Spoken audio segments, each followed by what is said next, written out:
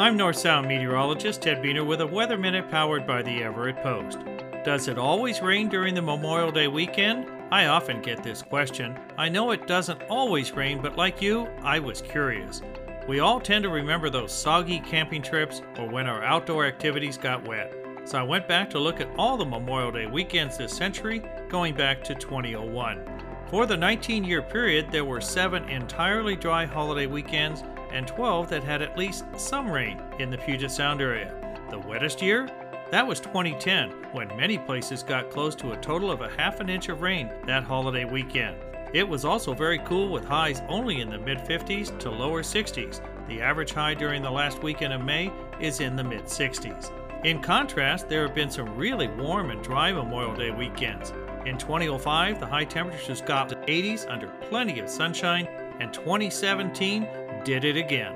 Thanks to the influence of the Pacific Ocean, western Washington tends to be temperate in the latter part of May. The typical Memorial Day weekend often has a morning cloud, afternoon clearing regime with high temperatures in the 60s. Those morning clouds just might squeeze out a trace or a little bit of rain. 10 of those 19 years this century had such a weather pattern. What does the Memorial Day weekend weather look like for the North Sound this year?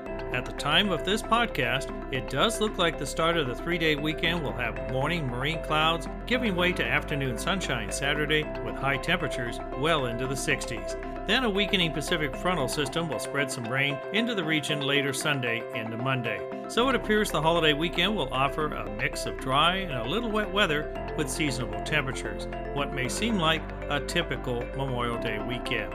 And on Memorial Day, let's remember those who paid the ultimate price for our country.